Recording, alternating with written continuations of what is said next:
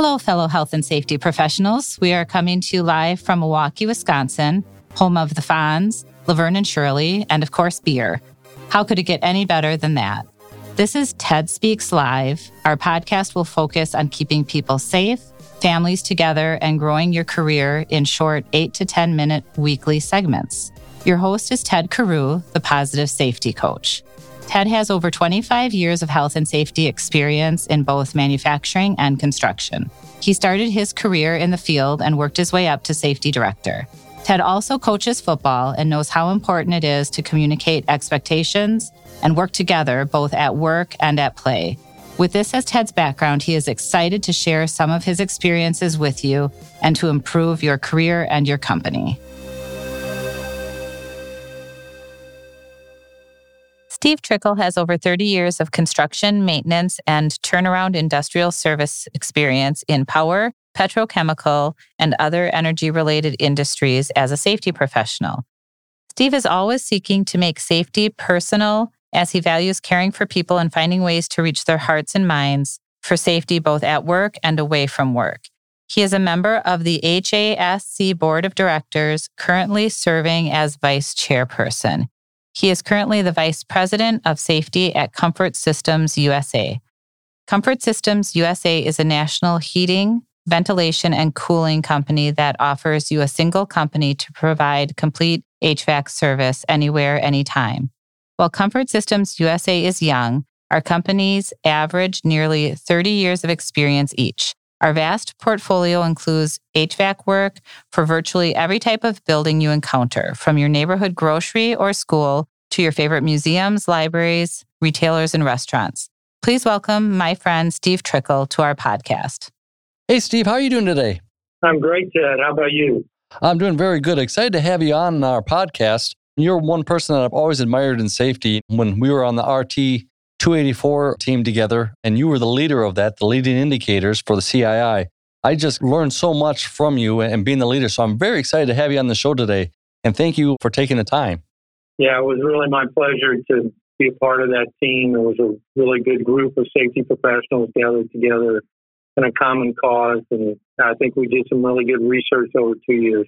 I agree. I think a lot of that stuff is being utilized on projects today. So what is the primary area of accident prevention you feel requires intentional focus? What do we really need to focus on when we have those incidents, accidents? Yeah, and for me, it's identification of potential serious incident and fatality events. What many are calling SIS is the common term in our industry these days. Really to make sure that they get the proper or appropriate attention and focus that they deserve. We're pretty good with the actual ones once we define what a SIF is, but we really fall short on the potential ones. What has been your experience in identifying and managing those SIF incidents, both actual and potential? So it really comes down to making sure you have a mechanism in place in which you have a robust reporting. And then once you have the robust reporting, is making sure that you have a way of identifying potential serious incident fatality events in a hierarchy of perhaps low, medium, and high severity and consequence. So you have to play the what if for each incident occurs. And then that allows you the opportunity to define exactly how you approach it from an accident investigation, corrective actions, lessons learned, and communicating that to make sure it doesn't happen again across your organization. Yeah, and that's always seems to be kind of the tough one, right? Is being able to communicate that throughout an organization of the seriousness of an incident and learning from it. Absolutely. I think we do a great job across leaders and management. I think we do a poorer job with trying to get to the key people that are actually turning the wrench into and doing the work. And I think that concept is true in other industries. Sometimes management, maybe not even knowing, makes these decisions and such, but communicating it to the people that are actually involved in the day-to-day. I find that isn't always done in a lot of companies or industries, not just this field. So that's a tricky one that people have to keep in mind. Absolutely.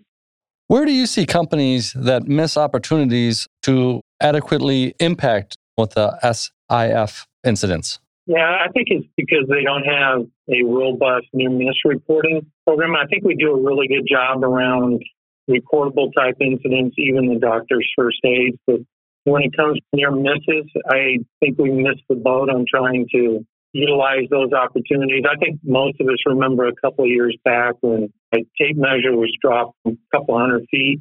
I think it was in the city of New York. Yeah, it was. And actually impacted somebody and killed him. Who would have ever thought tape measure falling? How many times did a tape measure or something like it fall from 200 feet and nothing was done because it missed a target? Very true. I mean, we got to take the luck out of it, right? And sometimes that's what happens on these near misses is people say, oh, you got lucky. Hey, let's try to learn from it. But then it ends. And what could actually be a problem within the whole organization. Very true. When you talk about kind of actual versus potential, is that similar to what I think of proactive versus reactive, like that type of mindset? If you're proactive and you can do that, that's always the best. And reactive, sometimes you just have to react to something. But is that kind of a similar focus there? Yeah, that's a very good definition. I think a lot of times I'll use industrial hygiene as a perfect example because in our industry, we do a really good job around the acute type incidents that happen that get people hurt. We do such a good job around the industrial hygiene part because we don't see the consequences of exposures until many years later often. So we're not as mindful about what is going on and as proactive with regards to that. So it's the same way with near misses.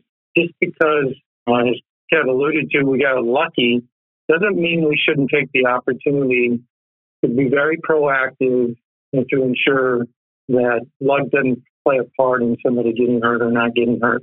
Yeah, I can see that. If something doesn't result in an issue, it is easy to ignore, but that's definitely the wrong approach. So that's a good point. Is there a tool or a process that you've utilized to address the SIF incidents? Yeah, and I think it's important to have, and it's the Safety Information Management System. I was fortunate enough around a decade ago to actually implement a Safety Information Management System, be a part of it in a large construction organization of about 25,000 employees. And it made all the difference in the world. If somebody would have told me back then that a Safety Information Management System would have a large impact on safety performance, I probably would have doubted it. I don't doubt today because I saw it for myself.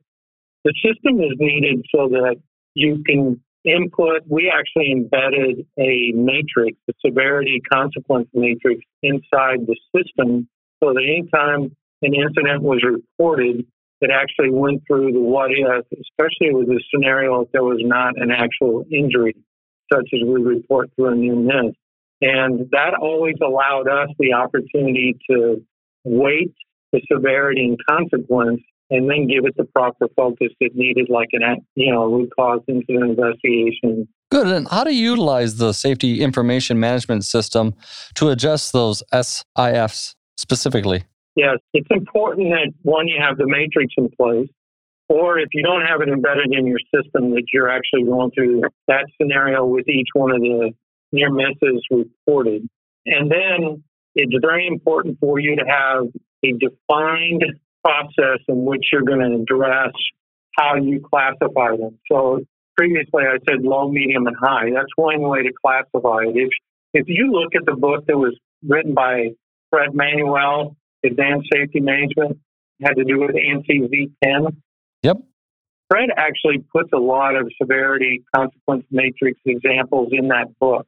And quite frankly, the Safety Information Management System I had at my previous company, that's where I actually got the matrix from to embed in the system. Mm-hmm.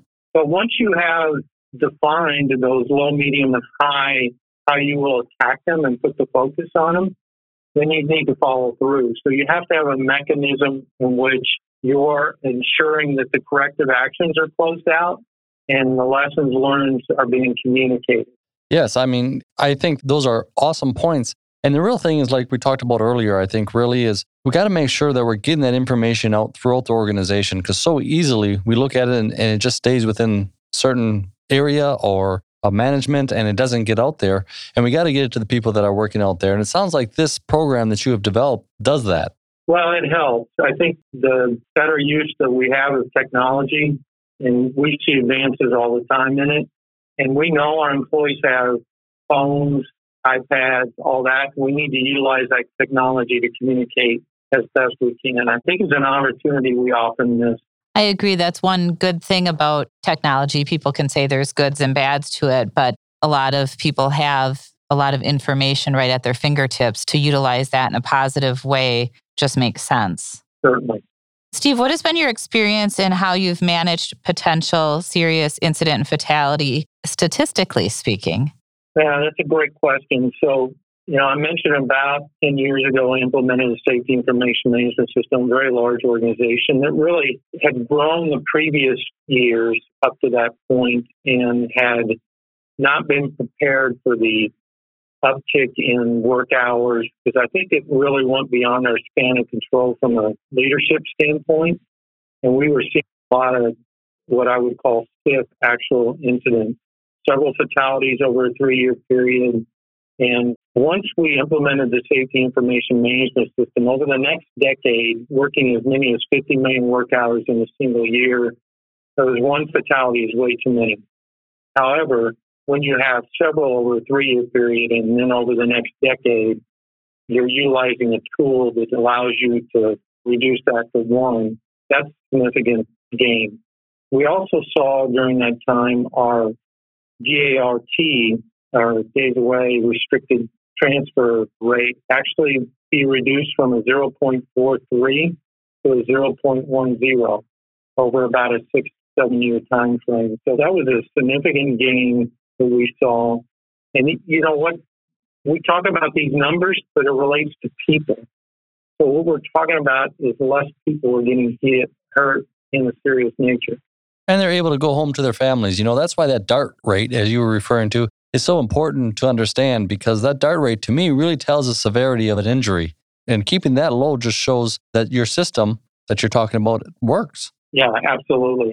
Like I said before, I had my gout, and I was proven that, a system can really help you improve because it gives you real-time data.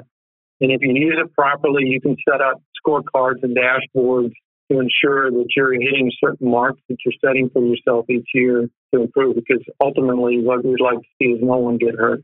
Yep, I would agree. For someone who's wanting to start this SIF, Incident Prevention Program, how would you suggest that they go about it to begin it within the corporation? Yeah, so this is the kind of phased approach I would take. I think it's important for an organization to define what they consider a serious incident fatality. Obviously, fatality is self-defined, but serious incident is not. I'm actually now participating on a University of Colorado research team that is about setting out to define what a serious incident is. And I can tell you, we have colleagues from different industries and stuff who really vary in what we would define as a serious incident. For me, I try to look at it from the approach of somebody who's actually been hurt. And so for me, it's like you said, that I define a serious incident as a DART incident and a fatality. That's where it starts for me. But I think it's important for an organization to define where it is for them. Then I would ensure you have a robust near-miss program. It's important that for a near-miss program to work, that people feel that they're in an open culture, reporting environment, that there's no repercussions for reporting. It's very difficult. It's easy for me to say to create that environment. It's very difficult to do so. And I think you do it through recognizing people who do report, especially when they're reporting on themselves. That's what's so difficult about creating the right kind of near-miss program.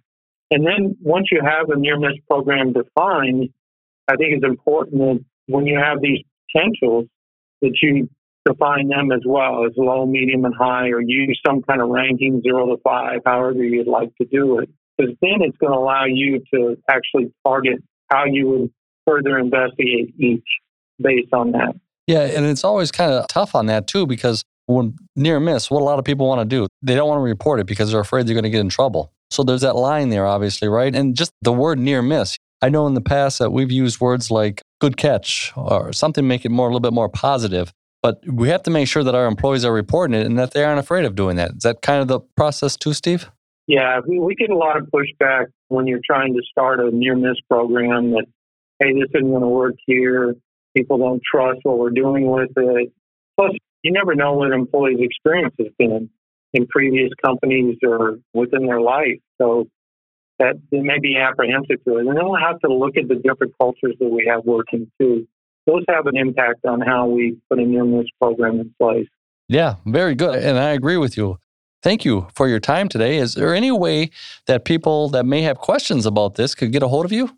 Oh, sure. So they can certainly contact me through LinkedIn. I've noticed I've had a lot more requests for contacts over the last week. So certainly they can hit me up on my LinkedIn page. My email is steve.trickel, TRICKEL, at comfortsystemsusa.com.